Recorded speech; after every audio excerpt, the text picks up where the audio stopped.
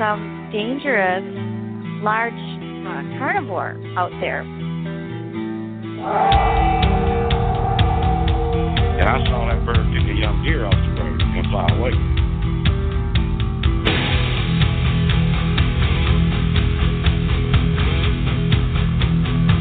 And it was just about getting dark, and we started panicking, running down this ridge, not really having any clue what was throwing rocks in our vicinity, good-sized rocks.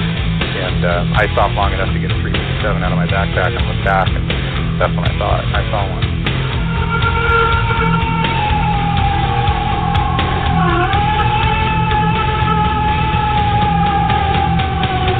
For a week, the town of Defiance was being harassed by a werewolf, and it's actually attacked two railroad workers, killed livestock. Just a lot of weird stuff that was going on.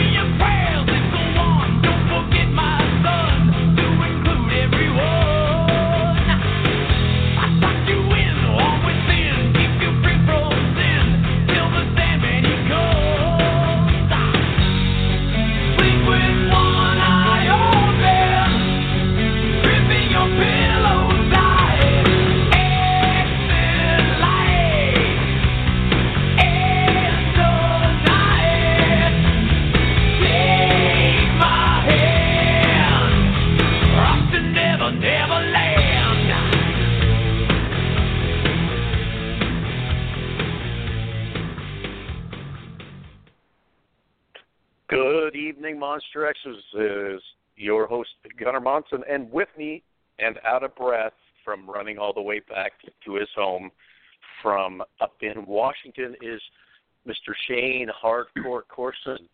Shane, how are you? Yo, Gunnar, doing well. Yeah, just made it back from Ocean Shores from the annual Sasquatch Summit put on by Johnny Manson, and I had a blast. I literally just got back, though, so I'm a little scatterbrained at the moment. It's kind of a long drive, but absolutely worth it. What a great event, and some great speakers and great crowd. I mean, the place was packed. I've never been to a conference that's been that packed. I mean, it was just, there wasn't enough chairs.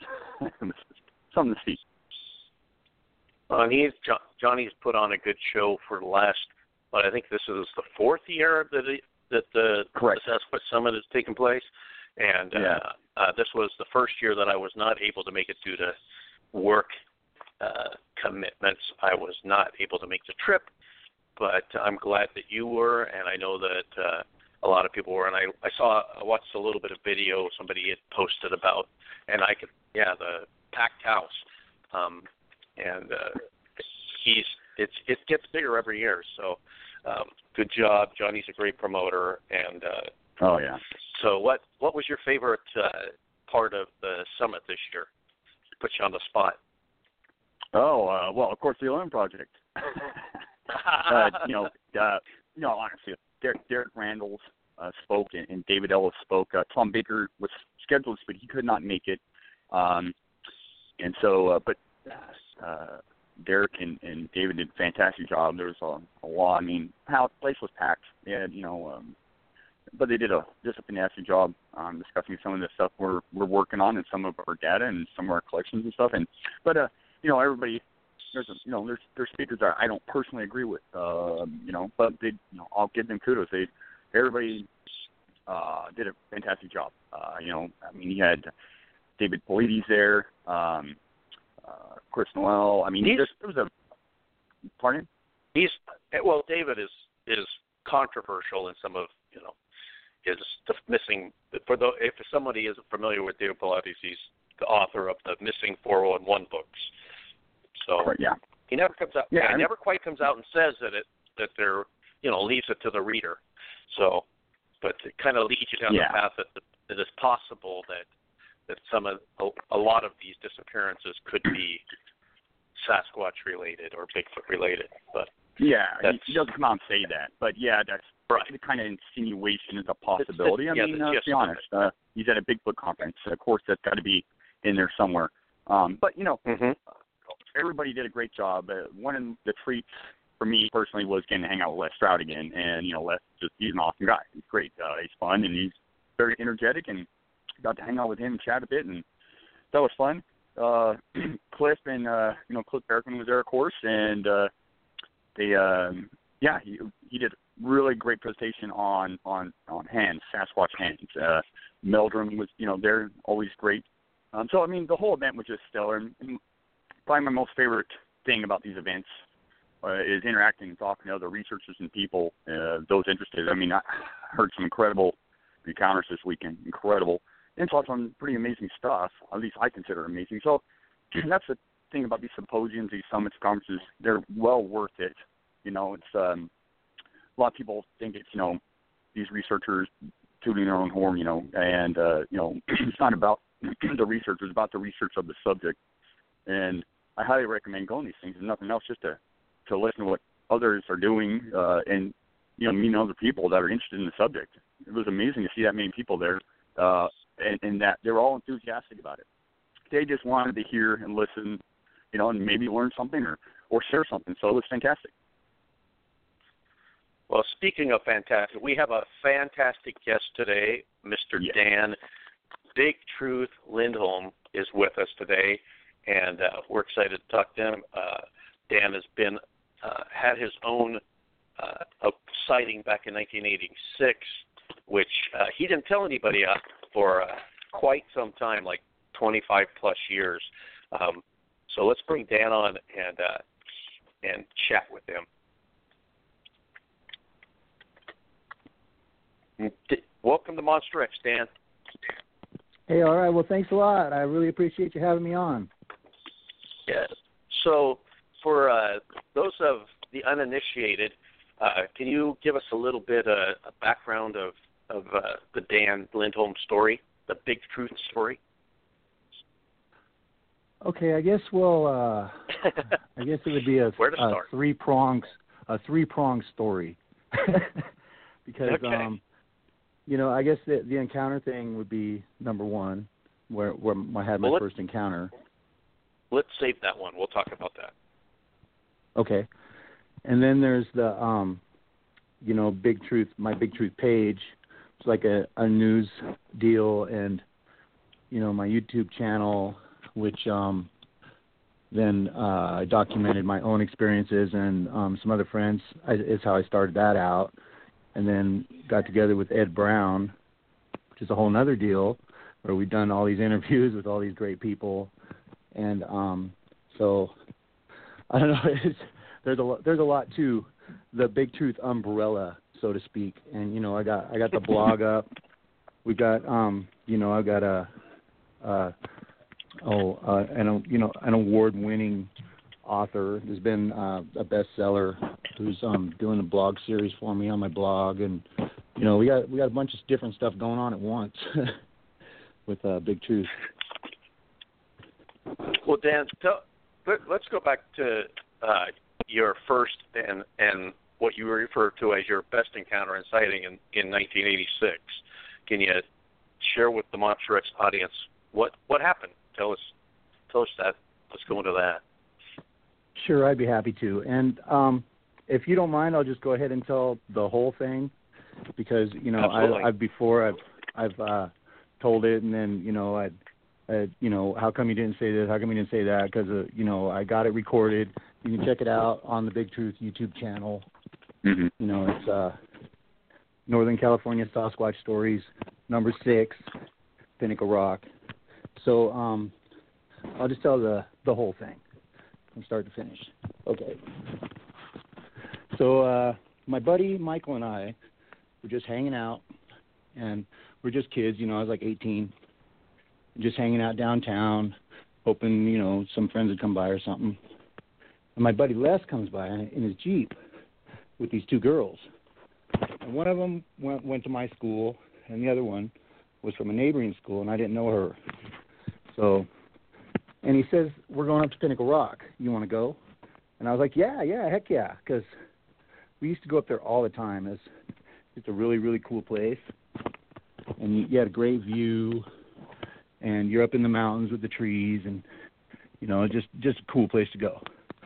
So, and he says, we're going to stay the night. You guys want to go, stay the night? And we're like, yeah, sure. He's all, we have to. because I don't have any headlights. And we're like, well, okay, okay, let's do it. Okay. You know, so we jump in, and he said he had a couple sleeping bags and such. So we're like, all right, cool. And so we jump in the Jeep and we head up there. And it's not too far from town. You know, it's probably a 30-minute drive. And so we get up to the top of the mountain, and we park. And the parking was right at the base of the big rock, Pinnacle Rock. And the road went on for, you know, a couple hundred yards, maybe a quarter mile further down the road, and it just stopped like a cliff. So I said, let's go out to the end of the road and check out the view. And everybody else was like, no, let's just go up to the rock. So I'm like, I'm just going to go check out the view. So I just go by myself down this road, and I started getting that feeling, you know, that feeling of being watched. So I'm walking out on this road all by myself, and I'm really starting to think these guys are messing with me. They're probably following me out here and messing with me. You know, so I go out to the end of the road, and I'm just standing there checking out the view. And it was really cool. But, man, the hair was standing up on the back of my neck. I was like, I just know they're back there. So what I did was I just spun around really quick and looked behind me. And they're behind me about, I don't know, just 30, 40 yards back, about where the start of the turnaround was. I saw something black just dive into the bushes. And it was like black hair. And it was, what the part I saw was, you know, it was like 6 feet off the ground. It was up higher, you know, but I still did not think Sasquatch. That was the last thing I thought. I thought a bear. So I'm going back going, you know, and all the way back to the rock, I had this feeling of being watched. And I was just really, really getting scared, and I was just walking really fast and kept looking over my shoulder. And I get up to the rock where these guys, and they're already all perched up on top, checking out the view. And I get up there, and I tell them, hey, I think I saw a bear over there. And, you know, something was watching me, and I think I saw a bear. And the first thing Les says, my friend, was it the monkey man? And we all just started laughing. And then he starts saying, no, really, was it the monkey man? Because they, like, whoop, and they throw rocks. And I guess he'd spent a lot of time out in the woods. And none of us knew what the heck was going on. So, are you guys still there? Yes, sir. Yeah. Just listening in intently. Oh, okay. It was so quiet. I want to make sure I didn't lose my connection. You got us Okay. intrigued. You captivated us, so Yes. we're listening with, big time. Okay. So, all right, I get back up to the rock, and I tell him, you know, I think I saw a bear, and Les starts saying it, and we start laughing, and he starts telling us these stories about, you know, having rocks thrown at him and getting whooped at and such. And we were just having a good time, just laughing and thinking it was funny and thinking he was just telling us stories. And all of us are sitting on top of Pinnacle Rock. All of a sudden, Les jumps up and runs to the back of the rock. And he's all, did you see it? Did you see it? And we're all like, did you see what? You know, all of us were facing the lake, and he was facing us, telling us these stories. And he said that he saw something peek up over the back of the rock. And he said it was like a little one. And when he got back there, this is like a cliff. I mean, full-on cliff. The fire department used to go up there for rappel training. It's full-on cliff. And he said he saw this thing scurrying around down below, going around the corner, you know, down the cliff. And we're like, what? And we still didn't believe him. We were just laughing and thinking, you know, good story, dude. You know what I mean? Right. And so, you know, but we're a little tentative, and we're listening to his stories. You know, it's entertaining as all heck hearing about the monkey man.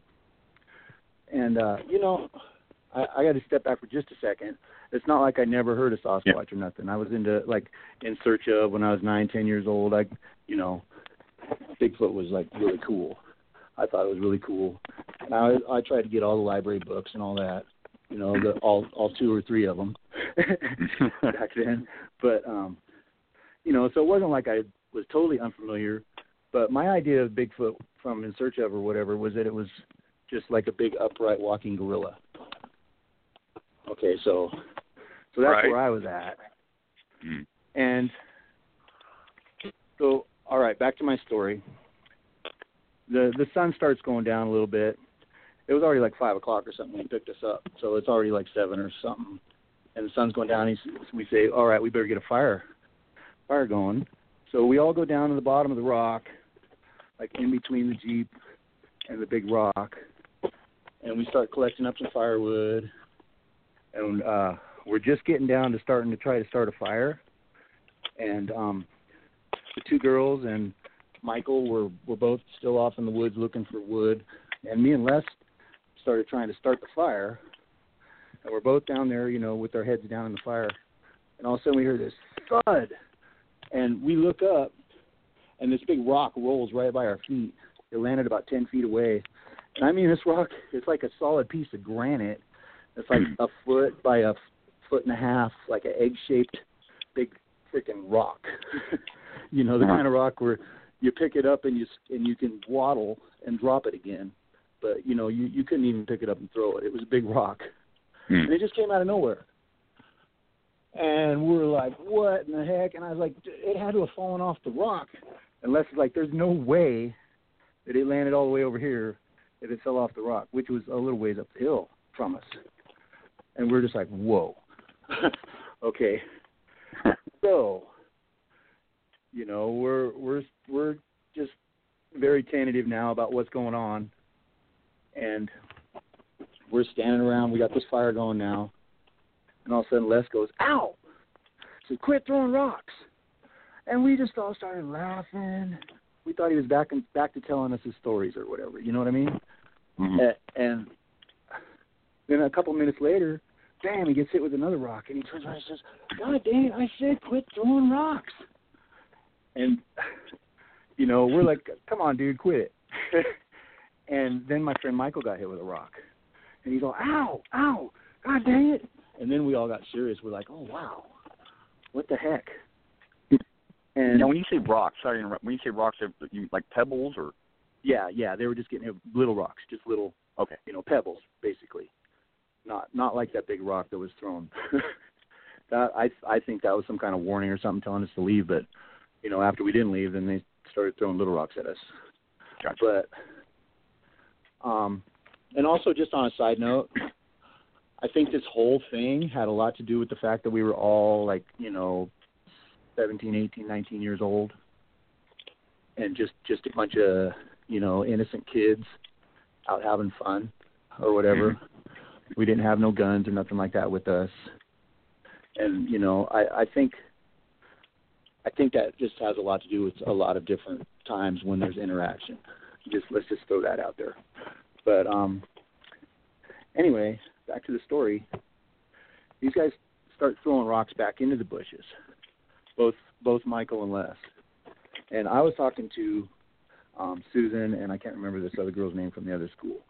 But I was sitting there talking to these two girls around the fire, and these guys are throwing rocks into the bushes and having rocks thrown back. And all of a sudden they were like, oh, my gosh, I saw it. And they said it looked like a boy, like a 12-year-old boy. And, like all covered in hair or whatever. And they didn't see it very good, of course. It was just like, firelight, maybe a little moonlight. It's dark, okay? But then, all of a sudden, Michael, he started he was like half running, and he was half sideways and half backwards and stumbling over his own feet, running back, going, twins! And Les saw it, too. And they both saw the like it was the same one they saw, the little 12-year-old or whatever. But there was one on one side of the bush and one on the other side of the bush. And they're both throwing rocks at the same time. And they both seen them. And me and the girls, we hadn't seen nothing yet, except for maybe I saw it the very first something. But we still hadn't seen anything. And these guys have both seen one little one and then both of them together, two little ones together. So... And they were having a dang rock fight for a while. They just kept throwing rocks back, and it was like they were playing with us. They were toying with us and playing with us. And I still don't know if we were all like in shock or what, but me myself, I still was like in denial of what was going on. It's kind of weird, you know, when it's such a mind F when something like this happens that it's really, really, really hard to fathom first what's going on, and then afterwards what went on. What exactly happened, you know what I mean? Right. Because then the next thing was what really got me was the next thing that happened was, so these guys are behind us, or no, I think by now they'd stopped throwing rocks, and we were all sitting around the fire. But me and this girl, Susan, were facing in one direction, and we were the only ones facing that way. And Les was standing up, and he kicked the fire. You know how you just, like, move the logs around or whatever? Yeah. He just did that and stirred up the fire, and it flared up. And when it flared up, standing next to this tree, me and Susan both saw this big old, like 8-foot tall, 4-foot wide Bigfoot standing there watching us next to this tree, only like 30 feet away. Bam, right there. And she was like, "Oh my God!" And I was like, "Oh God, I've seen it too." And it was like it was there, and then the flash of light went away as as soon as it saw that we saw it, he got this really surprised look on his face, like opened his mouth, and he stepped right behind that tree. In that second or two that we saw him, and then our whole thing was get that fire back up. We had no light. I mean, at one point we had a flashlight and it was dying, and you know, and then I'm like, dude, I will walk in front of the Jeep with this flashlight, but that now it's dying. It's going dead totally. And I was like, well, I just wanted to get out of there. We did, but there was no way. And he's like, "No, man, I can't drive with no headlights. We can't do that. We can't do that." I was like, "Man, we got to." And so we ended up staying there still. And I don't know if I got a half hour of sleep or an hour, you know, all night long. Because I was laying there awake and I kept hearing big footsteps, like not up at the rock or where the Jeep was parked, but on either side, where the forest was on either side. I kept hearing these big old footsteps, and it was nerve-wracking to say the least. And the next morning, as soon as it was light, like 5 a.m, we were all up in the Jeep and heading down the hill. And when we got up, I was still, I didn't have all my ducks in a row in my head at all about what happened. And I was still like, "Did you hear the big footsteps? There must have been some elk or something, you know, walking around last night." And Les is all, "It was the Monkey Man. Don't you remember last night? And you guys seen him and we seen him." And, you know, then it was like, bam, it all just hit me like, wow. You know, and the one thing that I heard you mention that I didn't talk about it for years, like 20, 25 years. Right. The one thing that kept me from talking about it was, like I said, from In Search of or whatever, I thought it was like an upright gorilla. And what I saw looked like a person with hair all over him, way more than a gorilla. And the face looked very native. I mean, I just, that's what it looked like to me, you know. And so are you saying more mainly human because than of the ape? facial? Yes, More absolutely. human. Okay, gotcha. And what made it look more native to me was the facial hair configuration. It was like a real light mustache with just a little bit on the sides, and then there was a light beard down the sides of his face. But he didn't have a big heavy beard at all, and there wasn't hair around the eyes or the nose. So he looked very like a really big person with a wide mouth and a wide nose, and just really. And I didn't stare at his body. I only saw him for a second, and I just immediately looked right at his face. And that's what I saw. I got a sense of how big he was, and just massive, just huge, huge chest and shoulders. And but like I say, I didn't even look at the rest of his body. I just, for that split second, and I guess just human nature, I just looked him right in the eyes. You know what I mean? Mm-hmm. And man, I'll tell you, that is something I will never forget. Is the way that guy looked, and just seeing him. And it was, like I say, I couldn't go out and tell the world that there was some wild man out in the forest, and it was way many years. Like, it was only about 5 years or something ago when I started first telling my story, when I came out, because I started hearing other stories where people said they looked more human-like. Mm-hmm. So then I was like, okay, I did see a Sasquatch. It wasn't just some freak of nature guy that went up in the forest and decided to grow hair all over his body or something crazy. I mean, and now knowing what I know, the odds of something like that are way greater than just it was a Sasquatch. You know what I mean? So Dan, initially, on your initial sighting that you had when you were by yourself, your brain initially thought it was a bear? I mean, you just, because we have a tendency to put things into a category of something that we know. And that's what I did. It's not that it looked like a bear. It was just something that had dark hair, and that's just, like you said, you put everything in a box, and that's just how I categorized it, that must be what it is. It wasn't a mountain lion. It wasn't a deer. Must have been a bear. Right. And how long of a sighting, or how good a look did you get at the one you initially saw? It was just a flash. It was just a flash of something diving right into the bushes. The second I turned around, it was already ducking. Yeah. So, and you guys, and throughout the night, you stayed up there and you continued to hear activity around, but always out of sight. You guys were laying down or whatever. Right. But, right. And speaking of out of sight, I'm sorry to interrupt you, but speaking of out of sight, even in this crazy encounter where we had this much stuff go on and this many people saw stuff, we still, out of the 5 of us, the one girl never saw a thing. Mm-hmm. She didn't see the little ones. She didn't see the one that Susan and I saw. You know what I mean? She was never hit with a rock. So she was there. She experienced it all with us. I'm sure she would say that it happened.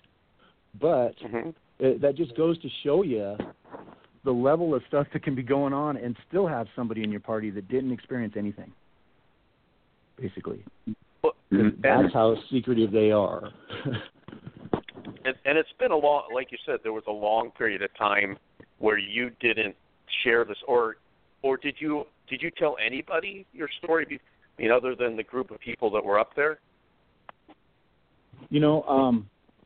I think I told like a couple members of my family, and I think I told my best friend, and that's it over that entire period. And one time it came up at they believe me because they know that I don't just throw stories out there because I'm just that's just totally against the whole way I am, the kind of person I am. They just know that if I'm going to tell them, especially if I'm standing there with goosebumps all over me, that they're going to believe me. Well, that's one of the biggest.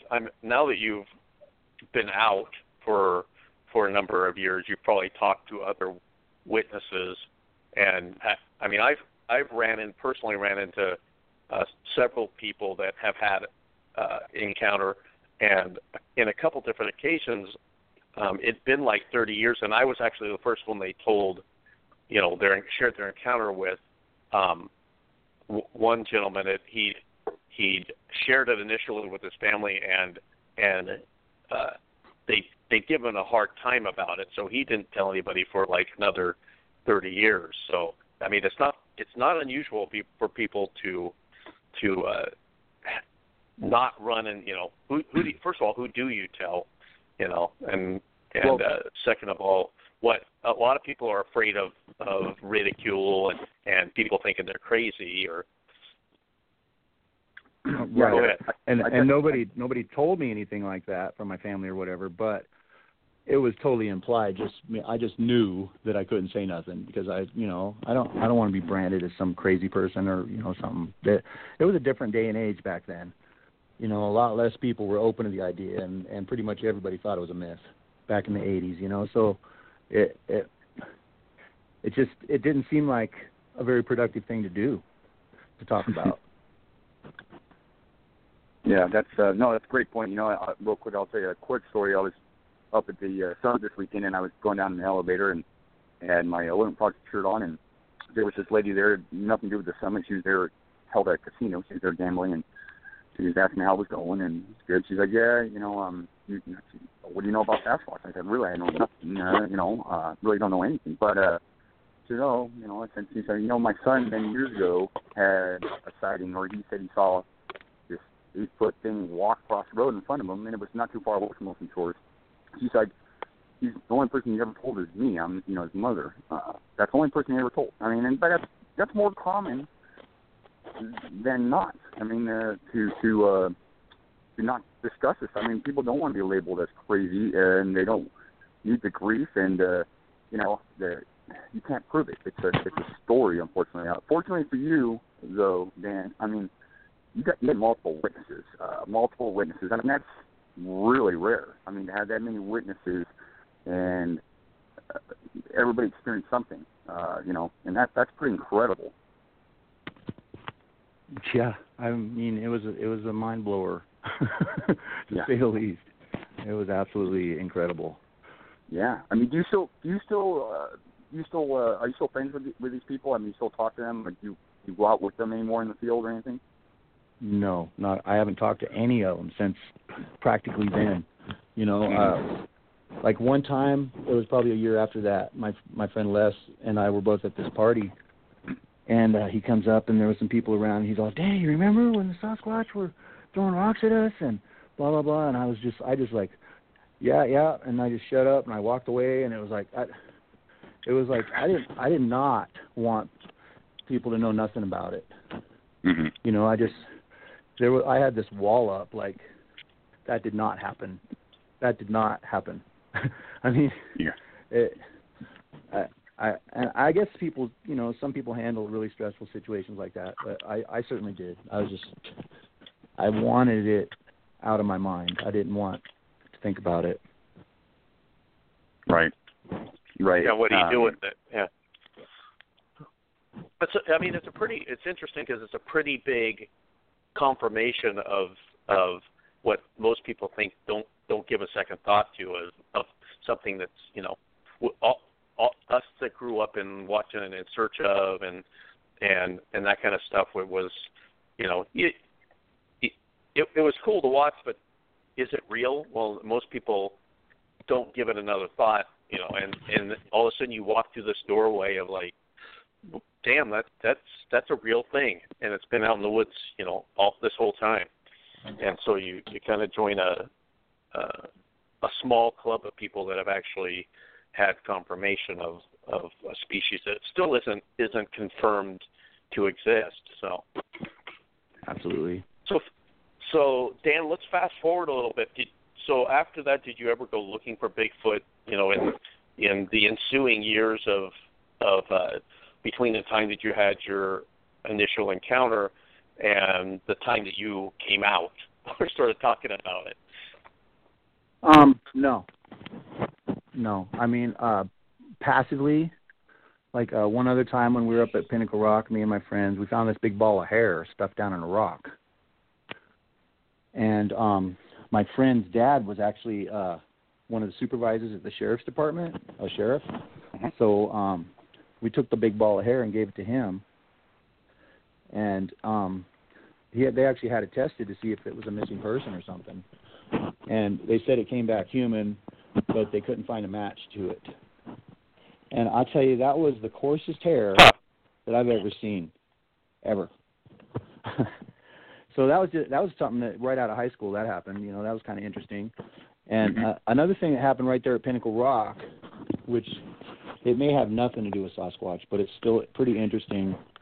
This old man used to go up there in those mountains every day and hunt for squirrels and such, just whatever varmints, because he could kill whatever. So he was just that guy, the old 90-year-old on an old Trail 90, and he'd go up there every day.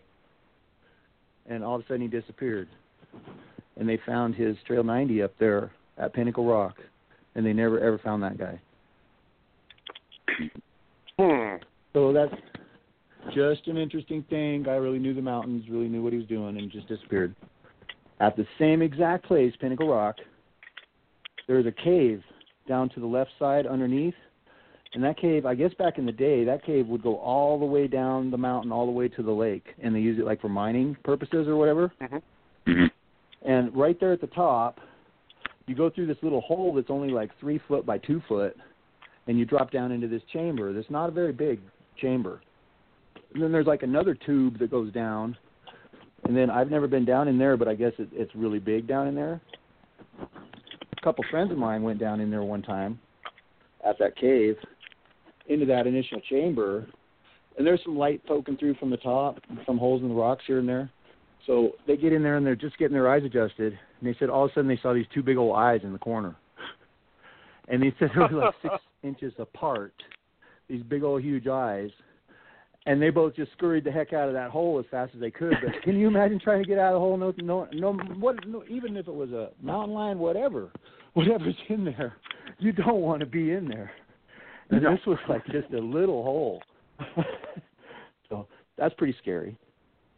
And right down the street from the same exact place, Pinnacle Rock, on the fire road in there was a little turnout where some friends of mine, one time it snowed, and this was the talk of my school for a little while.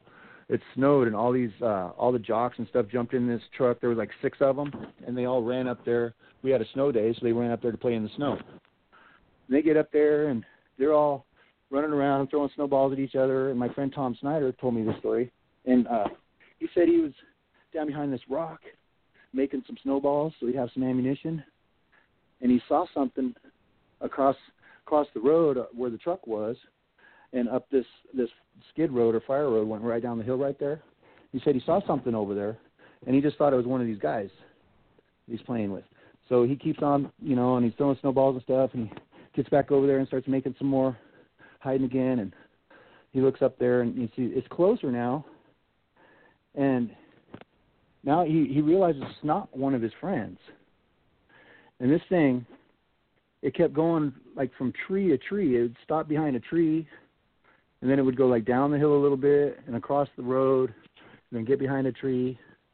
And he said it was snowing real bad at the time, so his vision was a little bit obscured. Okay, so he's watching this thing, and he said all of a sudden it hit him that this thing is like 11 feet tall, he said. I was like, whoa, really? But he said, yeah, all of a sudden it just hit him how big it was over there coming down the hill towards these guys. And he yelled out to, the owner of the truck and stuff, hey, look, come here. And these guys jump up, and they see it on the hill, and they all jump in the truck. The guy starts it up and starts taking off. The last 2 guys come running up the hill and jump in the bed of the truck. And all 6 of them could see it standing there on the hill watching them as they drove off. Wow. Sounds like an active area. Yeah. It's interesting because I wonder how many of us have stories from our high school friends. I have some friends that when they found out that I was into Bigfoot, shared stories from an area close to where we all went to high school. And it's funny because there was a bunch of girls that supposedly were back, smoking the funny weed stuff and saw this, what they thought was a bear, and then it stood up and they took off. And so, I mean, it's I wonder how many stories of high school kids are out there that are out playing in the woods, skipping school or whatever, and have had encounters like that. Absolutely. I was just talking to a friend from school a couple of years ago. I saw him, and we started talking about the Bigfoot thing. He's all, don't you remember when we were in high school and we were at there's this place called the Flats where we used to have big keggers, all kinds of big parties and stuff up there. Big, you know, that you could start a big fire, and this was back in the day when that was cool. So anyway, we used to all go up there, and we were all sitting around the fire one time, and these rocks kept coming down, these little rocks, pebbles, kept landing by us and hitting by us. And there was one couple that was missing, and we thought for sure they were up the hill throwing rocks at us. And about 20 minutes later, they come out of a vehicle that was on the other side of us and come over to us, and we're like, hey, wait a minute. Weren't you guys up there? No, we've been in the car the whole time. We're like, whoa. But he just reminded me of that story. I had completely forgotten that. You know, it's just another one of those things. And that's another why I mentioned earlier that I just think they're drawn to young people just having fun, you know, carefree, and they don't. And I think they feel like maybe they can observe them easier without being caught or whatever. You know, it's just the feeling I get. Yeah, well, I mean, you know, being obnoxious and, you know, being kids, you know, you're loud, you're boisterous, you're interesting. Probably the most interesting thing out there.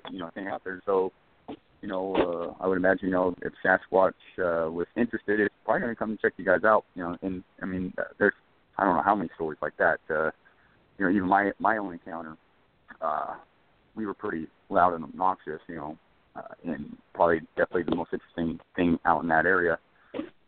So yeah, it stands to reason, you know, especially with, you know, because really, you know, teenagers, you know, and whatnot, you're not really paying attention. You know, you're having a good time in the moment. You're oblivious to what's around you. Right. Yeah, I think they can sense that you know, we're not really paying attention. Oh yeah, they're very well. It's a good chance. It's fairly I mean, you got to think that it's fairly safe when people aren't, you know, they'll stealthy anyway. So if we're engaged in activity that isn't focused on the woods and on them, why they start throwing rocks and stuff, I mean, that's always interesting, is they're trying, maybe they want some kind of interaction, you know, I don't know. That's pretty much speculation, but that's a fairly common activity, is to have rocks tossed, or, you know. Shane, your encounter sounds a lot more like intimidation. You know, like, get out of my, I don't like that you're here. And Dan's, your encounter sounds like way more playful. But did you, so in all told, were there 3 individuals cited at that time that you would say, okay, there's two juveniles to quote unquote twins, and then the one that you saw was the one that and then you the big guy, and and I would also assume that if Les saw one on the back of the rock, that it would have also been one of those twins. I mean, that's just an assumption. Right. You know. We got most of what we can do in bigfooting has to do with, you know, well, our best guess. So absolutely. That's pretty cool. I mean, absolutely. That's a great encounter. So 20 something years go by, and you haven't really been public about this encounter. What possessed you to come forward and share your story publicly? Well, you know, whether it ever gets accepted and gains credence or not, the catalyst for me was the Ketchum study. Because what she said was that it was a hybrid that was half human and half something else. And that fit perfectly with what I saw, that it was half human and half something else. It to me personally, then I had a box to fit it in. You know what I'm saying? And that gave me confidence, because I know dang well what I saw and what it looked like. Okay, so her thing was like confirmation to me, and it was also, to me, it was confirmation on her thing that it was going to happen. It was going to be public, and Sasquatch is going to be known. That was the way I felt back then. You thought confirmation was kind of imminent at that point. It's like, oh, they have DNA, they've now identified something, and we're going to know that there's so even if my friends and family think I'm a total loon, it's all going to be going away within 6 months or a year, because this is going to happen, And it's going to be confirmed, and the whole world is going to know that Sasquatch is real, and then they'll know that I'm not an idiot, and I'm not a fool, and I didn't just make up stories. And now it's 4 years later, and I hope I don't look like the fool, you know. The one thing is just being honest about, you know, there's a lot of people that won't tell their stories, and that's just as dishonest as the people who hoax. You know, be honest. Let people know of what you've seen, and let the world know that this is real. You know, and that's what it really came down to when all the hubbub would catch him and everything. You know, I had that to fall back on. I'm like, you know what? I told it the way it was. Told my honest, true stories, and I hope it helps the cause. You know, I hope it helps other people to tell their stories, and that's kind of how I got into the whole Big Truth thing. And getting with Ed, doing the interviews, getting people's stories out there. Because, you know, I want to be a positive influence on this whole community and get these people's stories out there. Like we talked about, there's really nothing to gain by telling these stories. You know, it's just a story.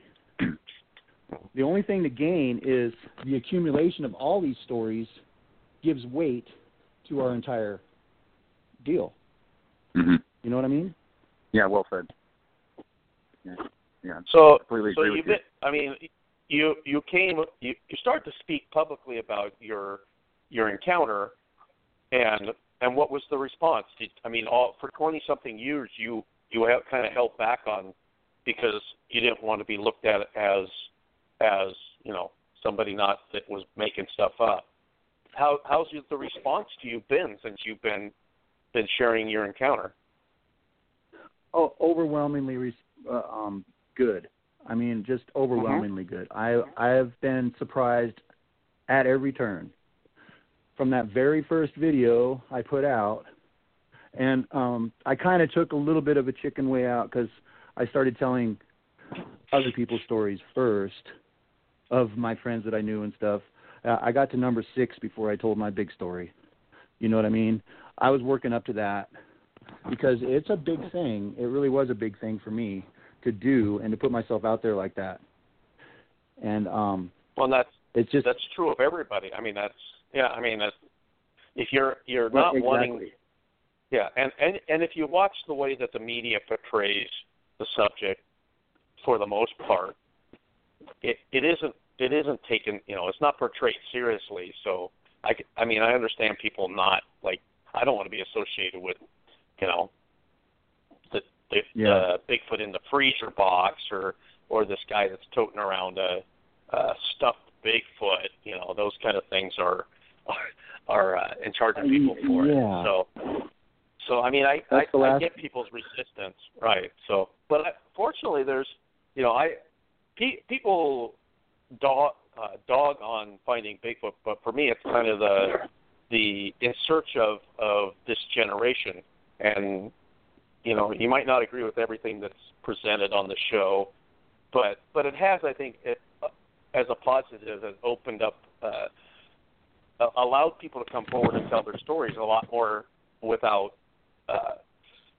as much fear of ridicule, because hey, I saw it on TV, so it adds some legitimacy to the general public. So I totally agree, absolutely, 100%. You know, of course, if anybody that calls himself a researcher, which I hate to even call myself a researcher because I'm terrible at documentation, and man, we'll go back to that. But anybody that calls himself a researcher, you know, yeah, I mean, you're not going to agree with their techniques, you know, most of the time. But just bringing people into the subject, you know, the general public, and opening their eyes to it, and the people get on there and they tell their stories. And if you ever get a chance to go to one of those town halls, you have to do it. And it's not because you're going to get on TV for 3 seconds or whatever. It's because they leave out all the good stories. I mean, right here, we had one just right up the road from me, and I went, and there was some amazing stories that did not get on Finding Bigfoot. You know, and you will be amazed at the quality of stories right there in your own area, wherever you are, if you go to one of those meetings. And I talked to Cliff afterwards, and I was like, wow, some great great encounters here, huh? Just crazy. And he's like, yeah, it's pretty much the same everywhere we go. I'm like, what? The quality of stories are like, and he's like, yeah, they're all almost always the same, pretty close. I was blown away. Yeah. It's amazing what they leave off of the show. You know, they try to keep you guessing, basically. Right. Yeah. You know, Yeah. Because they got to still be I've been finding to a couple. Bigfoot next year. Right. So Dan, you got you know progressing forward here. You you put your first video out there. You're getting a great response and stuff. I mean, where did you go from there? I mean, I imagine you started making contacts. People started contacting you. Who kind of popped in? I mean, who was helping you out? When you first started, got going. Can I ask you? I want to pop in a question. Sorry, Shane. I'm thinking of it. But Dan, who was the first person you told after 20-something years? Who was the first person you shared that encounter with? Probably. If you remember. My son and my stepson, just sitting around when I was bouncing around this idea in my head of going ahead and posting it. I told them, and they were just blown away. And that was just like the last domino, was just that last confirmation that it seems like people respond well to this story, because it was, like I said before, all the other things that fell into place for me were just, it was pushing me to do it, and I did feel like I was going to be totally vindicated no matter what really soon, so why not? Any minute now they're going to come in with the body, but yeah. Yep. Obviously. But fortunately, it came up. I mean, it didn't happen that it was a negative experience that you came out and started talking about it. Your worst fears weren't realized, which we generally find out is the case when we build stuff up as like, wow, I don't want to tell anybody because I'm this and this and this and this is going to happen, and fortunately, you that didn't happen. Yeah, you found that people were kind of receptive to it. And I do, I think generally speaking, there's more of a receptive environment for people to come out and tell their stories now than there used to be, say, before finding Bigfoot. Right. I mean, I think that did open a doorway for folks. So, Shane, I'm sorry, go ahead and follow up with Dan. Do you remember what your question was? Who helped me out way back when or whatever? Who was one of the first people that helped me out? You were saying, Shane? I remember the question. I'm sorry. Go ahead, Dan. No, I remember he was asking who was somebody that helped me out way back in the day, or one of the first contacts. Exactly. Or actually, when I got in this community, one of the first people that actually two people that are both just huge in the Bigfoot community is Derek Randalls and Adam Davis. Mm-hmm. Both of them. I've been friends with both of those guys for just years on the internet, and was able to message back and forth and ask them questions here and there. Not to bug them or anything, but just to bounce a couple things off them here and there. They were really super helpful. And I think, especially if we get into this a little later on, I think it's really important that I give credit where credit is due. When I first came to Oregon, which was a little over 3 years ago now, I was speaking to Matthew Johnson quite a bit, and he actually helped me out quite a bit. And he was a good positive influence on just where I could go to find them. The interview's over. The interview's over. Not so much techniques, which is where we ended up butting heads later with the technique, but just I was trying to find them, basically. I was trying to figure out where they'd be at different times of year, and he was really helpful with that back then. But fast forward. Yeah. No, I mean, Dan, I've been friends with Matt, and Matt has transitioned over time from a full-blown aper and moved to where he is now, which is probably the other end of the spectrum of from this we're dealing with a flesh and blood, whatever it is, hominid or ape, but yeah, to obviously where everybody's pretty much aware where Matt comes from now. So, which leads us to you came out of I keep saying come out, but you went public with your story, and what then possessed you to not just share your story, but to interview other people and start what led to you then starting a YouTube channel and a website about Bigfoot. I mean that's going to the next level. Okay, yeah. So basically, I started with my own stories and those of my friends and family around me. I came out with like 9 videos in my first year, and for that whole first year, it was just me and my one little part of Big Truth on the YouTube channel. And then Ed Brown became my friend in a Facebook group. And in this group, there was an administrator that was really into it. He wanted to have weekly features and things to try to bring people to the group, and he was really, trying to get numbers up and, really working it hard. So he started this thing with Ed because Ed was an author, and Ed was a member of the group who's been really active in discussions and such. So he knew Ed could write, and he asked Ed if he would do these text interviews with people in the group and, feature another person in the group every week. So Ed started doing that, and I think they featured me the third week as one of the text interview deal. And then I started talking to Ed, and I'm like, wouldn't it be better if we did real interviews? Because on my friends list, I've got a couple hundred people from the Bigfoot field, and I talk to a lot of them all the time, like Adam and Derek, and I was like, dude, why don't we see if we can get some? And I've been doing these videos for my band, so I was a little bit familiar with the Movie Maker, and said, I can turn it into videos, and we can do these video interviews. And I texted Derek and asked him if he would do it. Bam, Derek's all totally on board. Derek's like, yeah, I'll do it. So our very first interview was Derek Randall's. Yeah. and then Derek hooked us up with Dr. Meldrum and Cliff Brockman. So our first 3 interviews were just boom, boom, boom, right out of the gate. We hit the ground running. We got some of the best names right off the bat, and then it just went from there. We just kept on getting more people, and it's just gone on since then. Now, I mean, I'm familiar with you, but I got to ask you, who is Ed Brown? Ed Brown. Everybody asks me that. I'm not even kidding. Everybody always asks me, who is this Ed Brown character?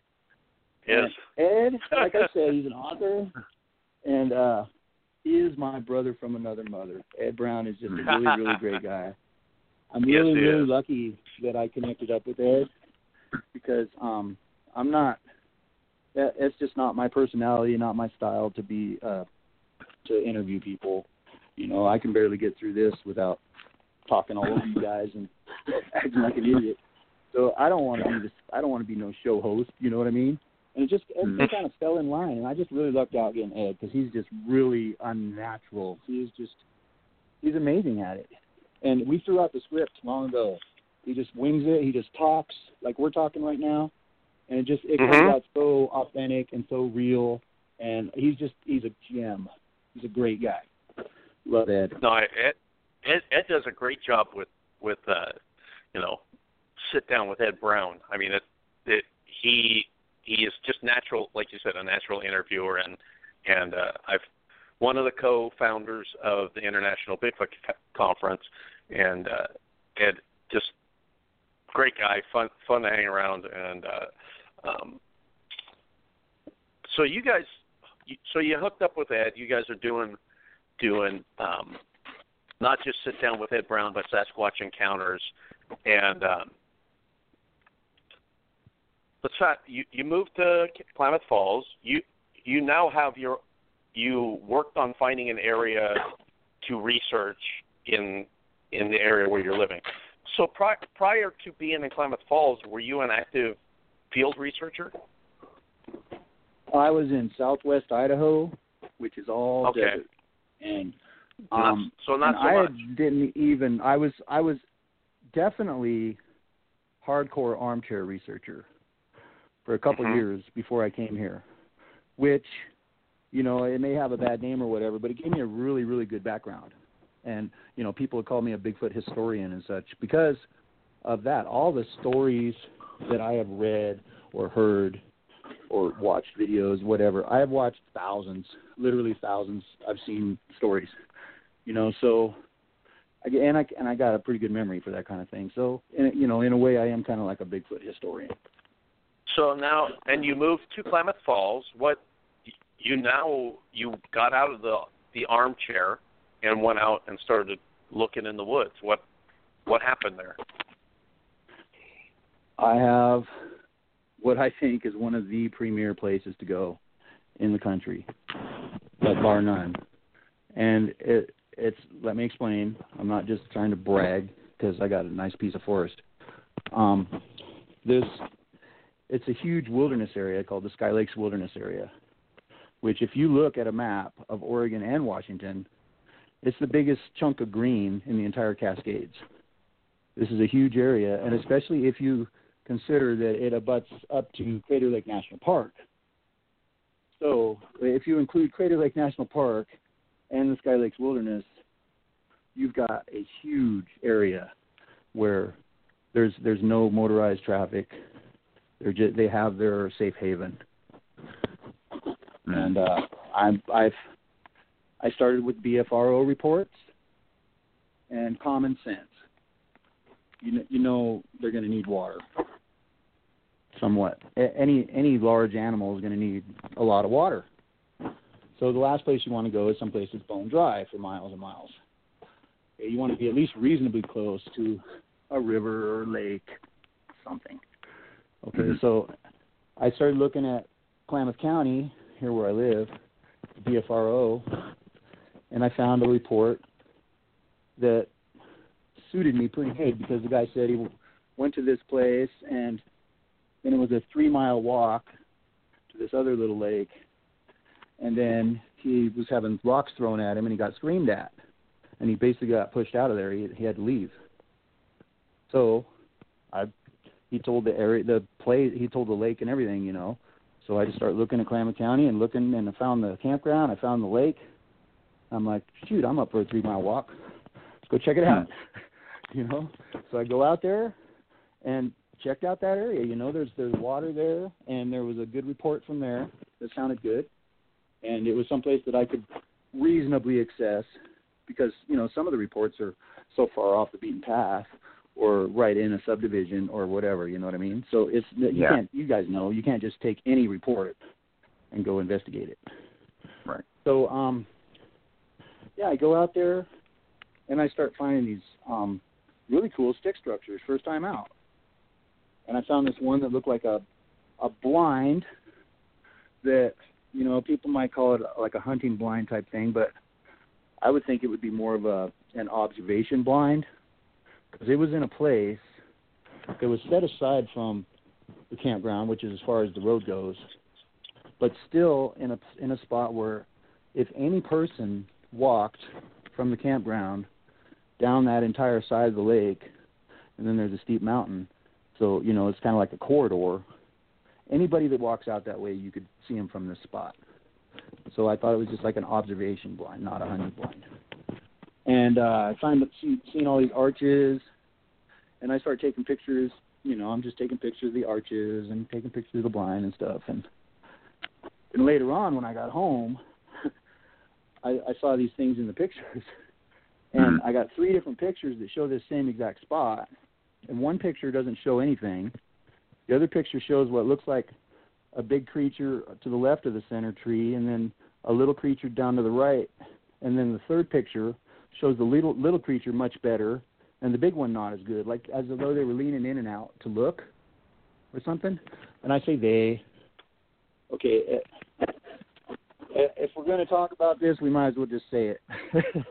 Okay, I'm not going to just keep on saying that it might have been an upright hominid or bipedal creature. Just that I'm out there looking for Sasquatch, all right? So that's what I think I captured in the pictures, okay? And I held on to that's one other thing that along the way, people have been so good and so receptive. That was the first set of blob squatches that I got way back in 2013. And I just released, back in the spring, I released like 10 different blob squatches. That most of them do show some movement, and they are what they are. I mean, you get like in the spirit of Mitch Waite's face database. All right, I'm not saying everything on the video is a Sasquatch. I don't know. I personally didn't see. I pretty much didn't see any of them with my eyes at the time. This is all stuff that was caught in photographs or video. So with that being said, I just put it out there, and like I said, I've always shared, and I try to be honest. And I almost felt like I was not being honest by not going ahead and sharing them after all this time and collecting this, possible evidence. And if nothing else, it's entertaining just to see that these things look like they're moving and looks like it could actually be something, And it was so hard to put that out. I'm telling you, because I'm always so tentative, I mean, it's not just me and my research area and stuff. I mean, Ed Brown, like I said, he's my brother from another mother. Now he's involved with Big Truth, If all of a sudden everybody thinks Big Truth is a big sham, then, that affects just even more than me. And it just, I was so tentative about doing that. And finally just, bam, hit the button. You know what? I've always wanted to share. When I first started that page, Big Truth, the whole idea was to share. I was trying to drag the whole audience in from the get-go, the very first time I went out there, and have them suggest things that I should try and that. And it just didn't work out. People just don't get involved on pages. If I'd have done a group, it might have been different, but I didn't know back then. So, it didn't work out that way where everybody was involved, but I've always tried to share along the way because I think it's super important. I don't want to learn something over the next 20 years that someone has already been spending the last 20 years learning. If they would just share, then I would know and I wouldn't have to waste all my time. Collaboration. You know what I'm saying? It's important. I looked, I've looked at some of your stuff, and like you said, you refer to the stuff as blob squatches because you can see that something's there and then something isn't there anymore, but of course it's not a definitive, clear, undeniable picture of something that you can say, yeah, that is a picture of an animal that we could say is what people refer to as Bigfoot. I mean, it's not that easy to get clear pictures of something hiding back in the dark brush, and you're taking those pictures you're talking about. You weren't focused on the subject. You were just taking pictures of the area around. Now you have some more interesting stuff on because I always use the phrase that all evidence requires context. So, it's one thing to take pictures of the woods because I think pareidoia can kick in, and you can go find shapes and stuff in any picture that you take of the woods and say that's interesting. But some of your stuff is a lot. The stuff I find way more compelling is the stuff that is in context with other activity and some of the things you talk about. So let's talk about some of that stuff. Like you're out in the woods and you're actually doing field research, and you have other stuff happen, and you find other corroborating evidence. Tell us a little bit about some of those. I'm talking specifically about April. What was it? Of 2015, what is like the 21st or something right. like that. Right, which is by far my best day ever out in the woods, and it will probably never be repeated, ever. Oh, you don't know? But I'm going to get me a backpack for my drone, though, just in case it is. Mm-hmm. That one chance in a million that it is repeated. I'm going to be ready next time. But anyway, okay, we get into this area. We had never been there before.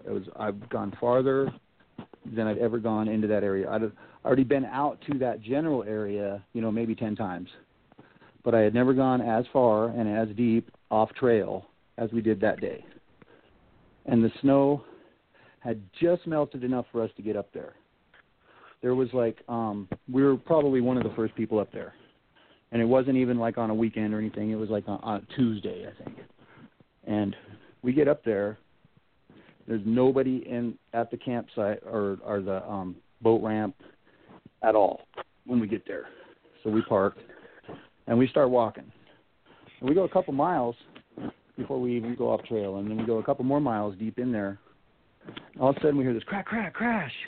I turn around to see this thing bouncing, this big, huge, it was the end of a tree, the top of a tree. And when I told people the story before, I thought it was, I just guesstimated around 16 feet. The last time I was up there, I was there and I measured it, 22 and a half feet long. This big end of a tree was hurled, thrown at us. I just turned around this tree and my buddy behind me, had just cleared that tree. He was only a couple feet behind me, and it landed right where he just was, and I heard it hit, and I turned around, and I saw it bounce about 3 feet. And my stepson, I thought for sure that he must have pushed over a tree or something, because he does that sometimes when we're out there. And he was back behind us. There was this creek that we had to cross. We had to walk across a log to get over. He was still on the far side of the creek, about 50 or 60 feet back, and he saw it flying through the air. We're just like, whoa, what in the heck just happened? So when you say flying through the air, we're talking about like going vertically or horizontally, through the air versus like obviously right. When you see a tree fall over, it's not it's going through an angle declination. Yeah, it wasn't toppling from above. Right. It was flying through the air from away from him and, through us, away from him, towards us. He saw it flying through the air. So that blew us away. And so we're over there, and we start walking around, looking some more. I found this tree that had fallen down probably a couple months earlier. There was like a big windstorm. I'm not saying Southwest knocked it down, but I think they were really opportunistic. There was this huge bedding area. I mean, this tree, both sides of the trunk, you can see where it was just all matted down, where they've been laying in there. And there was, like broken branches all over the place that were laid down. And it was just clear bedding area. I was like, oh, wow. So we walk a little bit further, and all of a sudden we hear this thump, like a big rock or a piece of tree or something was thrown. So we start looking around. This is funny. They probably laugh every time. Whenever they throw something and we start looking for the rock, I'll bet they just laugh their heads off. So, of course, we're looking for this rock or whatever was thrown. And my stepson went a little ways from me, and I was still videotaping. And all of a sudden we hear this clapping up in the tree over right above where my stepson was. And it was like, pap, pap, pap, pap, pap. It was super loud. And it was like a clack or a clap. Full on. It was no woodpecker, trust me. It sounded like hands clapping, honestly. And it's on the video. You can hear it on the video. So this is what I'm talking about my drone. That ever happens again, everybody on the ground is going to put cameras to that tree, and I'm going to get that drone up in the air, and we're going to see what in the heck did that clapping sound. Awesome. That's so the you whole said it was reason direct. I'm going to carry it. So it's directly up What's the that? tree. I mean, like directly up the tree from where your stepson is standing. Did he see anything up the tree or? No, but check this out. When it happened, I panned back over to him, and he's saying, it's up in that tree. And I just panned the camera up. for a minute, and then I panned it back down, looked back the other direction again. I didn't see nothing or anything, but in that footage, and it's another thing, it's out of focus, it's way up there, but it really looks like in that tree that he was pointing at that there's something way up there, and it looks like a head with a crown on it, like a crest, that looks like it's poking around and looking at him, and then ducks back down into the foliage way up in this tree. And I really think that's what it was. I think we went into an area where there was a bunch of them, like a bunch of little ones. And this was the one that was guarding the little ones or whatever. You know, I really think that is why we had a tree thrown at us and all of this activity all of a sudden, you know, all in this one spot. It was intense, to say the least. All right, and then just not much later, right after that, we start hearing these whistles. Like a monotone, like it sounded like the old-fashioned submarine sonar. I'm not a very good whistler, but just this, but there was no variation to it. It was just totally monotone. These whistles, and my friend just got hit in the leg with a stick, this little stick. We were all walking out of there, and he was the last one, and he got hit in the leg with a stick, and he was freaking out. He's scared. He actually pulled out his gun. I kept that off of the video, but he pulled out his gun. He's all, "Come on, mother!" You know, he's all intense. He's a Rambo, yeah. I'm just like, whoa, what's going on? What's going on? Hey, what's going on? Okay, let's calm down. So then we got this whistling, and we're all wondering, what in the heck is this whistling? And then I caught those things that are on that video that we were just talking about, that were just right there, like 20, 30 feet away from me in this tree. And they were right where that guy Daniel was walking when he got hit with the stick. So this is total distraction. Distraction. The whistling was to distract us, to thinking that we're going to walk right into those guys. The stick throwing, you know, I think the big tree part that was thrown at first, you know, that's just trying to tell us, get the heck out of here. And then the clapping, you know, that could have been calling in the troops, or that could have been, you know, another way to try to scare us off or something, you know. I don't know, but seems like everything they do is a distraction. Now I've gotten rocks thrown. This last time out was really quiet. I didn't get not one rock thrown, not nothing. I didn't sense them around or anything. So, you know, they may have moved on. It was just like a week ago. I'm not sure. I'm still trying to figure out seasonally what they're doing. But when they're there, I have this innate sense that they're there. And I can, it sounds funny, but I can feel it. And this is nothing woo. This is... It sounds kind of woo, Dan. Instinctual. It's an instinct that something big is watching you. Something big that could kill you is watching you. That could kill you. No, but I mean, there is actually something to, we do have a sense of impending danger. We do have a sense of, I mean, if you're sitting in a room and somebody comes in the room, most of us have a sense that something, I don't know if it's the air density changes or that we sense a movement or whatever, but there's something to what you're saying that isn't just, it's not psychic. Oh, yeah. It's instinctual. If you go to the mall, try this out. Just go to the food court at the mall and stare at the back of somebody's head and see how many seconds it takes them to spin around and look at you. I do that all the time. It's a 1, 2, a 3. Yeah, no, there is something to that. The people, we pick up on the, you know, for a good portion of our species existence, we've been prey, so we developed an instinct to survive, or we've been gone a long time ago. There's a lot of things that are better predators, natural predators in the wilds than we are. So.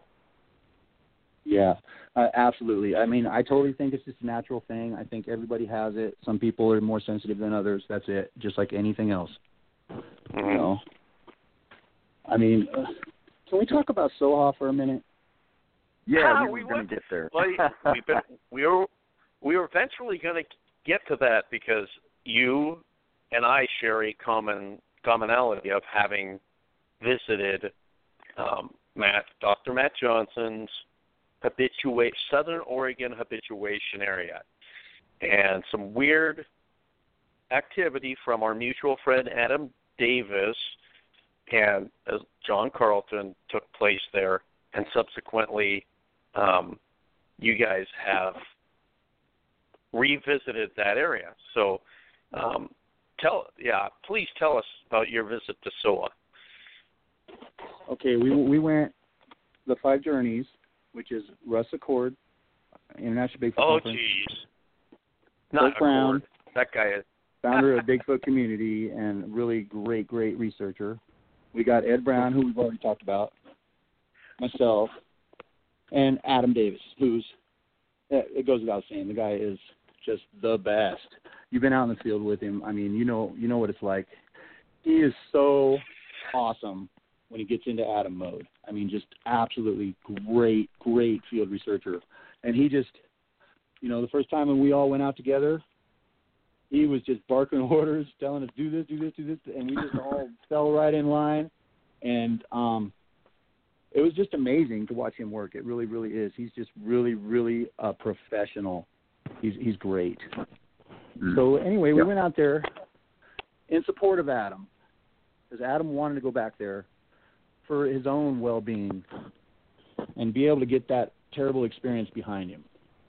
That we all heard about what happened up there. He told you guys, last week what happened, and he had a traumatic experience up there. So he wanted to go back there to either get confirmation or to get, just a sense of what's going on and just try to settle it in his own mind.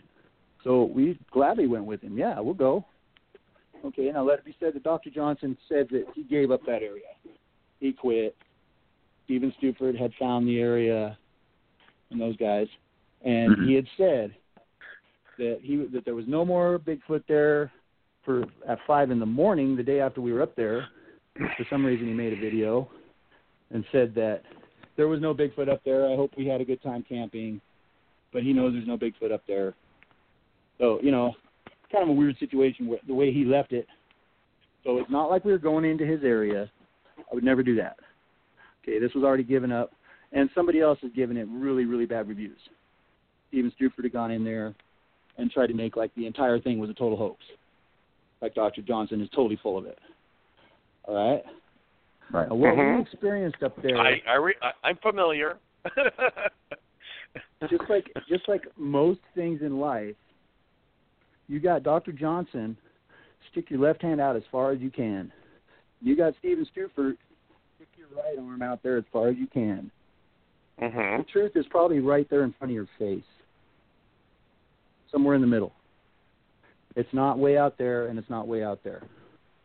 Okay, yeah. Adam made some super good points, and he makes this point all the time, that you can't deal in absolutes, and you can't make unsubstantiated claims, because that's not how science is done.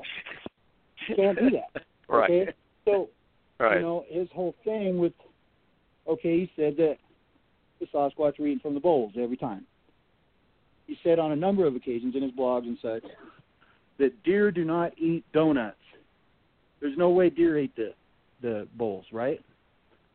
But he forbade the use of trail cams or anything else up there.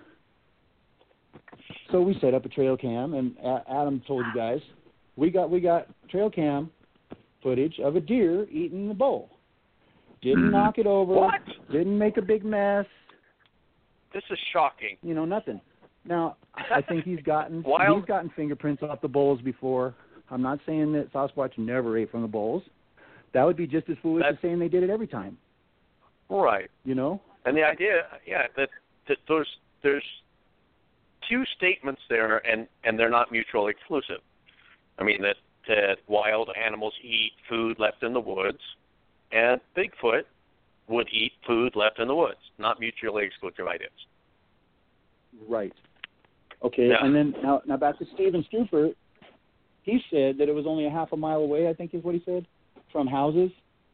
That's totally wrong. It's a little further than that. Yeah, it's a little further than that. It's like a couple miles, and we're talking steep grade, really, really super thick forest. There's no reason Not in easy the to get world to. why you wouldn't assume Sasquatch could be there. Now throw that whole thing out about the house right down the street. Yeah. Okay. Now, we had a member of our party who saw a large, upright figure stand up and walk away through the night vision goggles. Now, this lays a couple things to rest. For one, there's no Bigfoot there. They both was said Matt that. Johnson. Well, they were both wrong about that.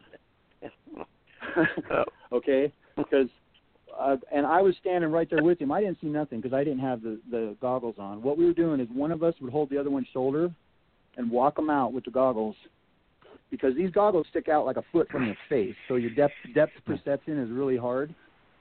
So we had somebody to guide the person with the goggles. Okay, at this time, Kirk and I were the only ones up, all right? I just went ahead and said who the member of my party was. Sorry, Kirk. Anyway, this is really, really super interesting, okay? Back to the feeling that you get when they're around. All right, everybody else is asleep. Adam was usually staying up all night too, but he was trying to catch a wink. Kirk and I were the only ones up. Kirk goes over just to check out the perimeter real quick, and he got hit with that wave, that fear thing. And all of a sudden, I see him crouch down, like down low. And then he stood back up and he walked right back to camp. And he told me that he got that feeling, and then he crouched down, and it went away. And then when he stood up, it came back. So he said, come with me. Let's do a little experiment. And we walked back over there, and I'm got my hand on his shoulder. He's guiding me out. I'm guiding him out. And we stopped just out of the perimeter. And, well, we stopped. We got hit. And we got hit with that feeling, the hair standing up on the back of your neck. That feeling of fear is a super big part of it. Mm-hmm. And this is the feeling that I've learned to know when they're around. So I'm familiar with it. Kirk is also familiar with it. He's a great researcher, done a lot of time out in the woods, had his own experiences. So we're both feeling this thing. And he says, all right, now crouch down. And we both crouched down. And sure enough, the feeling subsided, like really quick. Went right down. I was like, wow, it totally went away. And he said, all right, now stand up. And we stood up, and boom, hit me again. And this is like, now we're getting onto something here. I believe personally that it is a line of sight thing. That they have to actually have eyes on you for you to feel that. Once you get out of their sight, it'll go away. Now, that's just my personal feeling about what was going on. All right? Now, it was not more than 30 seconds or a minute later that Kirk says, just walk straight back, go back to camp. And that's when he saw this thing stand up and walk away really fast, back and away. And he said this thing was huge, like bigger than him. He guesstimated around 9 foot maybe, something. But a big bipedal creature walked away. Boom, right there. So we're having this feeling, and it's substantiated by his sight in my eyes. All right. Wow. Now this is where this place gets weird. All right. This never happened to me ever. This place up there, over the next day and a half, 2 days, I got hit with that same thing over and over and over again. Like every time I'd go to the perimeter of the camp or try to go over and go to the bathroom, anything, I kept getting hit. And the same exact thing was happening to Kirk. And it had Kirk to the point where he was physically shaking from like the emotional stress of this happening, all right? And I mean, I'm as scientific as anybody, all right? I'm just telling you the God-forsaken truth. This is what happened to us. Mm-hmm. All right, and this is what I'm always going to do. I'm just going to tell the truth, no matter where that leads. All right. Well, you are Dan Big Truth Lindholm. Yes, indeed. So you got to go with the truth. Okay, so now I feel in my heart that what was happening was somewhat artificial, not the natural Sasquatch thing that I'm used to. It was like the same feeling, but it was like it was being put on us, like directed, like it was as if some force was trying to take us out of the game, is the way I see it. And we both totally hung in there, and I, myself, I'm not an emotional person at all, and I didn't even know that I was getting emotional until it was that next day. Just when I started telling the rest of the group about how I was feeling, I got really emotional and started crying because it was just such an emotional drain what was happening, okay? Now, this goes back to this place, Soha. You've been there, Gunnar, right? Yep. It is nastiest, dirtiest, most evil-looking place I've ever been. The whole place has a terrible feel to it. Really, really a bad feeling when you go there and just look around the forest. I mean, it's just ugly. And with what happened to Adam, what happened to us, I think there's some kind of ongoing bad thing going on there, and I don't particularly think it's Sasquatch. I totally believe in Sasquatch. I know they exist. If I'm going to go out looking for Sasquatch, I'm going to go to my area. I'm not going to go to Soha because I don't like Soha. I don't like that place one bit. I hate the way it made me feel. I hate what it does to people. And, Dr. Johnson wants to go there and just go to sleep and let these things get in his head. And if it's those same little guys that were coming after Adam, they're not just happy little guys. They're not gonna come over there and shake your hand and give you a kiss on the cheek. I don't. Well, both Adam and John Carlson described them as malevolent, that they did not have good intentions towards them, and so that, yeah. And I honestly, it's funny because my experience was entirely different when I went to SOA.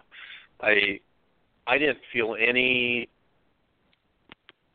weird or and we had. It's interesting is because the first time I ever heard any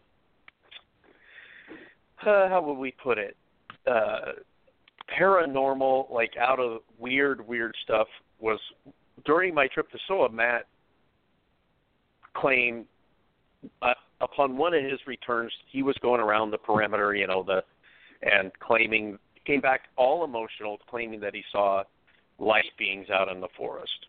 And I'm like, I didn't see anything that indicated any light beings out, and I think there's things that we don't understand, and I think that maybe some people are more sensitive to, and use the phrase paranormal phenomenon, but paranormal to me is just stuff we don't necessarily understand at this point. So you may be more sensitive than I am to what, the energy of a particular place or whatever. But I didn't find anything. Yeah, I didn't find anything malevolent. The most, and I've said repeated on more than one occasion, that the only really compelling thing to me was the food bowls, and we found some fingerprints. An apple that was put in the food bowl we found down the trail. I can't say, especially being this long ago, that since the experience has been about 3-4 years ago now, I can't say with certainty that Matt didn't move that apple down the trail. I didn't dust it for prints. We found fingerprints on the bowls, on the food bowls, and some of the way the food was in the bowls didn't look like small animals to me. There was a peanut butter sandwich where the bread was bent back and it looked like fingers that had pulled peanut. I don't know, but my rub with Matt about that whole thing was that we found evidence. The evidence was never processed to eliminate all other possibility, and that he was trotting my reputation and my experience as having vetted his area. And I said, if you're going to do that, you do have an obligation to vet the evidence that is collected during the time that I'm participating, to to establish that it wasn't any other known animal. And if you've got somebody and who's not a only Bigfoot that, expert, yeah. So go ahead. You got to have the full-fledged support of those people that you're saying vetted your area. I mean, come on. You know, that's what he did to Adam. You know, he just came right out and told Adam's story. Adam has a reputation. You know, he has more to lose in his career than probably anybody in this entire community. You know? Well, the thing with the only reason there was any validity given to that report because of Adam's reputation. It certainly was not because, I mean, if it was just Matt Johnson telling this story, it would have been, you know, blown off as a lot of the other stuff that Matt has presented has been. But because it involved Adam Davis, he has a reputation of not being a BS guy. So that's the only reason it really raised any level of interest in the Bigfoot community, because of Adam's involvement. John to a lesser, I mean, John is not really known. Joan Carlson is not really known in the Bigfoot community, but having, you know, Adam involved, I know that's why I had some like, what the heck? Because if it had been, you know, anybody else, it would have been less. So some of the explanations for that encounter that Adam and John talked about were that it was a fabrication, a hoax put on by Matt. What do you think about that possibility? We as a group, while we were up there, we went over and over and over that scenario, and it just seems super unplausible. For one thing, the creatures or whatever, they didn't repeat their motions over and over again like a hologram program would. They moved independently of each other and independently of their prior actions every time. That's the story I get, you know, and they rushed them the one time, which now also there's really no place to put up any kind of projector or anything like that without it being found out and seen. And I mean, we'd walked up and down that area. I mean, I'm sure they did. You know, it's just right outside of camp, and there's no power source at all. Somebody would have to run a generator, which we all know even the real quiet ones are not so quiet. I find it super unplausible that it was staged by some media students or something. And another thing is, you know, it's not like Matthew Johnson had a big Hollywood budget or anything like that to work with. And that kind of thing can get really expensive, especially if it's really technical. Right. So something weird happened, best we can tell. I mean, and it does that itself does not seem like it's Bigfoot related. No. To me, and I think Bigfoot a lot of the stuff up there, you know, I hate to say it, but you know, I think that there is some kind of something going on up there that I don't know what it is.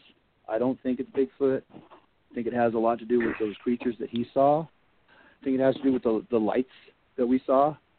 Like, there's four of us. Two of us had the goggles on, and two of us didn't. And all four of us saw this orange flash of light. And even in the goggles that only show green and black, there's some weird stuff orange. There was some weird stuff with some of the pictures that were taken up there during the time you guys were up there. Yes, with the eye, and you know, it's still up in the air. The representative from Verizon was contacted, and the people that built the phone, and you know, to try to find out, and nobody has an answer. But it was like super exposed on the outside of the eye.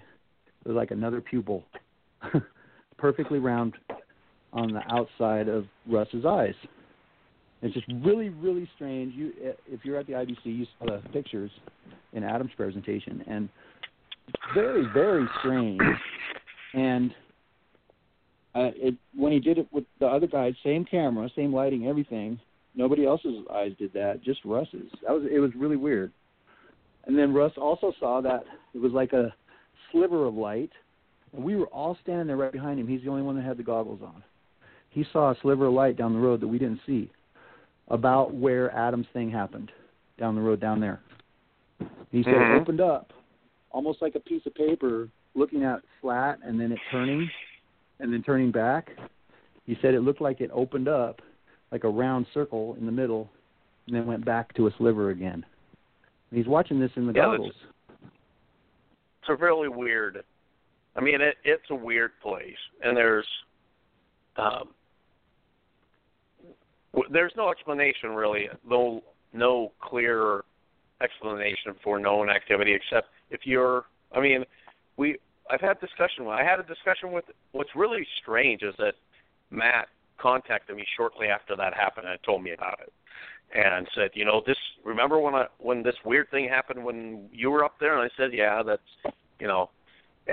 and we had a long text discussion about his first thing is not demonic.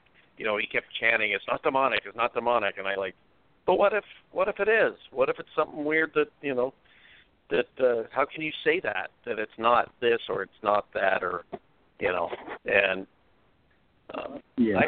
it's a weird it's weird and whatever it is, they're trying to get you to go to sleep so they can get all up in your head, man, and that's one thing I won't do at Soha is go to sleep. Forget it. Good to know. And I slept there. It was funny because I didn't have really and I didn't really have any weird experience there except being around Matt and Mike Beers. And I mean, it was a fun time out. And, supposedly they were saying there was Bigfoots in the air. I didn't see any. There were some kind of dermal ridges on a bowl that never were processed. And to me, that pissed me off because, dude, if you're going to tell me that, you're going to tell people that I was up there in Betty's Yard, you do owe me the courtesy of having that evidence processed, and it was never done. So, yeah, and that's Johnson's made a lot of claims, unsubstantiated claims. All right, and a lot of people follow him like he's Jim Jones. Right. Right. You gotta. People just need to think for themselves, and think it through. Take it with a grain of salt, believe what you want to. But I can tell you from experience that Bigfoot does not always eat out of the bowl up there. And I can also tell you that it didn't feel like a real happy place. It's not like well, I refuse to let him in my head to begin with. I don't want him in my head. I don't want him following me home. None of that. I'm not that guy.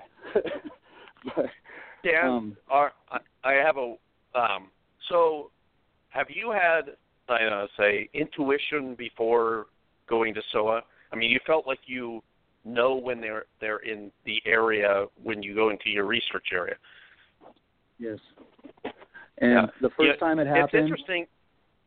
Go ahead. You go first. But I have a history of this. It happened when I had my sighting that I told you about, big time. I told you about when I walked out there. When I was in the 7th grade, riding on the back of a motorcycle, it happened. And that's the first time I ever experienced that feeling. And again, my first thing was bear. I told my friend on the front that there must have been a bear watching us or something because I had that feeling. And the funny thing about that is right where I had that feeling, some friends of mine growing up, their aunt lived right there, and she told them that they were a kind of people and that she would leave them food and that they would leave her like pretty rocks and feathers and stuff. And this was way back. We thought that she must be the battiest old bat, up there talking about these crazy people living in the forest and stuff, But it's really a coincidence that I was not more than 100 yards from her property when I was in the 7th grade when I had that feeling. I mean, it was right there. So, and then I've had that feeling several times through my life, and especially when I go out to my area. Now, this is really interesting. Whatever happened to me at Soha, I think that it has at least somewhat ruined it for me. Like some kind of sense of overload. Intuition? Huh. Yes. Now, I've found that I've still felt it a couple times when I was out there, but I didn't feel it right when all of a sudden we had a rock thrown, and then I caught another rock on video coming at us, and I didn't feel it at all. And it seems like that sense has been like deadened in some way. It really feels like that. I mean, it sounds strange. Maybe it's just because that area was so intense, and it's not been intense since. But I honestly think that I've somewhat lost that feeling a little bit because of the sensory overload that I got up at Soha.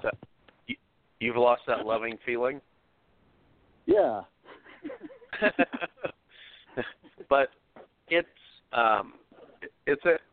an interesting place for sure. I mean, but it doesn't sound like that any answers really came out of you guys' trip there. It just made it more mysterious or more, it raises many questions as it did answers. Absolutely. For me personally, especially because I expected to go there and find Sasquatch or, you know, evidence of. And I was kind of taken aback at what happened to me and how the feeling there and just it's hard to explain, but it's not a good, happy place.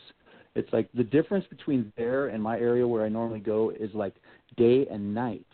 My area is all happy and pretty, and that area is all ugly and sad. I mean, really, it's just, it's a bad spot. I don't want to go back. So I'm going next weekend, Dana. Would you like to come with me? No, just kidding. I have no desire really to go back to Soha. It's first of all, it's a long ways away, and there could be Bigfoot there, but all the weirdness that Adam and John experience, and you come in with some other weird stuff. I don't get a good feeling about.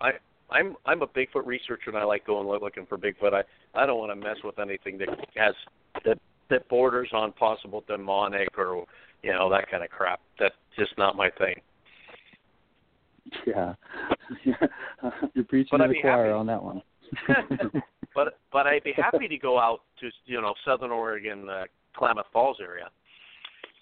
Oh, you're welcome anytime. Give me a couple weeks' notice so I can give some notice at work, and I can always get off, man. So it'd be awesome to have you guys, both of you, anytime. Anytime you're in Southern Oregon, let me know. Yeah, right. Shane's moving up to Washington a ways out of the area, so it'd be a long drive for Shane. Well, you never know when you might take a family visit down to Crater Lake. That's right. That's a great. You live in a beautiful area down there for sure.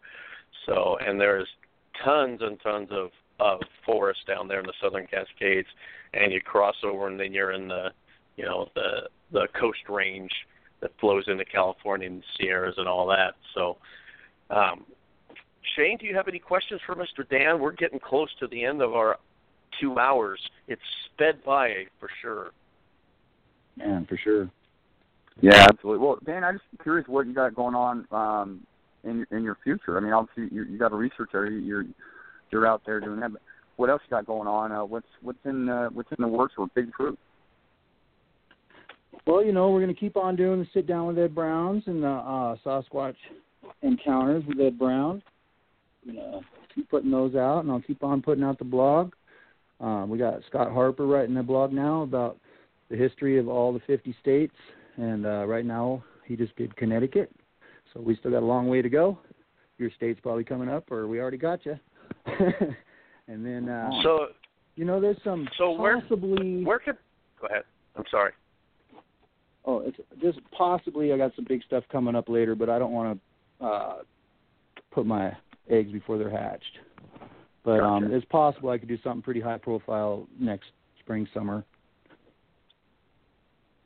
So where can folks find your podcast and the YouTube channel? Let's give them the addresses. If you just look up Big Truth on YouTube, you'll find it. Bam. You'll see a picture of the big hairy guy right there. And it really is that easy. That's how I found it on Bigfoot or on YouTube. So go subscribe if you search to Sit Down with Big Ed Truth. Brown. Go subscribe to to both. throw this in. Go ahead. You got to go. You got to see the Bob Gimlin interview with Ed Brown. It's the best Bob Gimlin interview. Great. It is absolutely great. And that time with Bob and Ed. Go ahead. Bob is a great interview, but Ed did do a very good job. He is just a natural interviewer. He does a great job. So be sure to go and subscribe to Sit Down with Ed Brown and the Big Truth channel on YouTube, as well as Sasquatch Encounters. So good stuff. I appreciate you joining us today. We've still got a few minutes left. Tell us a little bit about. So now you've hooked up with these other Bigfoot guys, Russ Accord and Ed and Kirk and Mr. Davis. I think that covers the other 4 guys. You're the 5th guy. So tell us a little bit about the 5 journeys and what you guys are all about.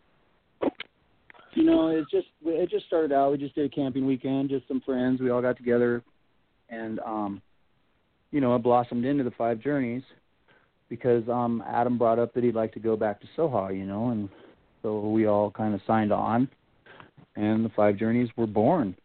I mean, it's a really great group of guys because we have real diverse group.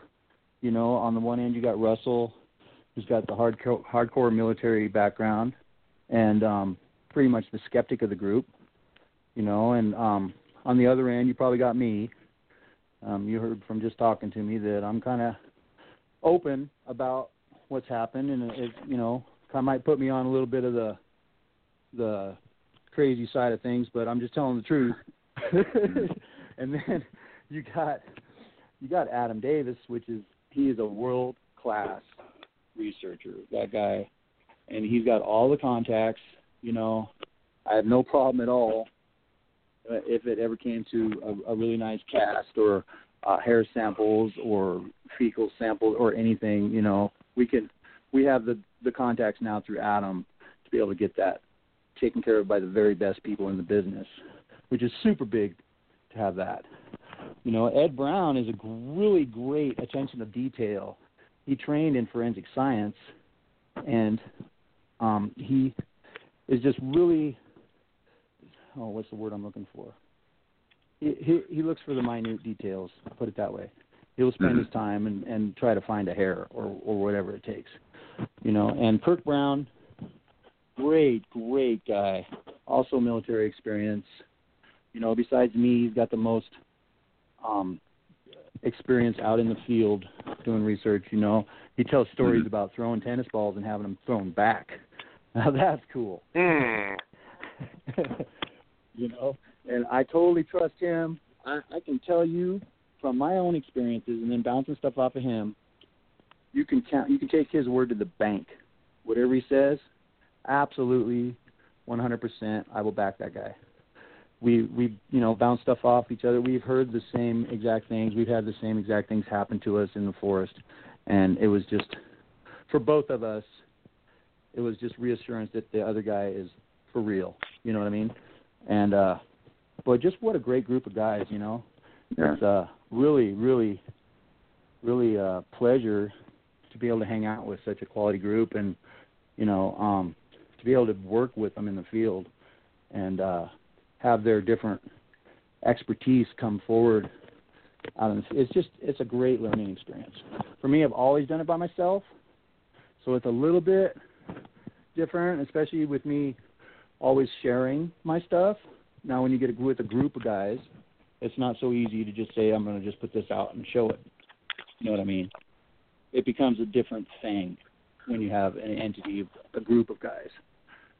So in that way, it may be a little bit restrictive, but I think the positives far outweigh the negatives.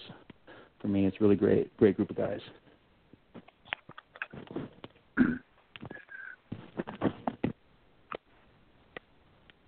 Well, Dan, thank you.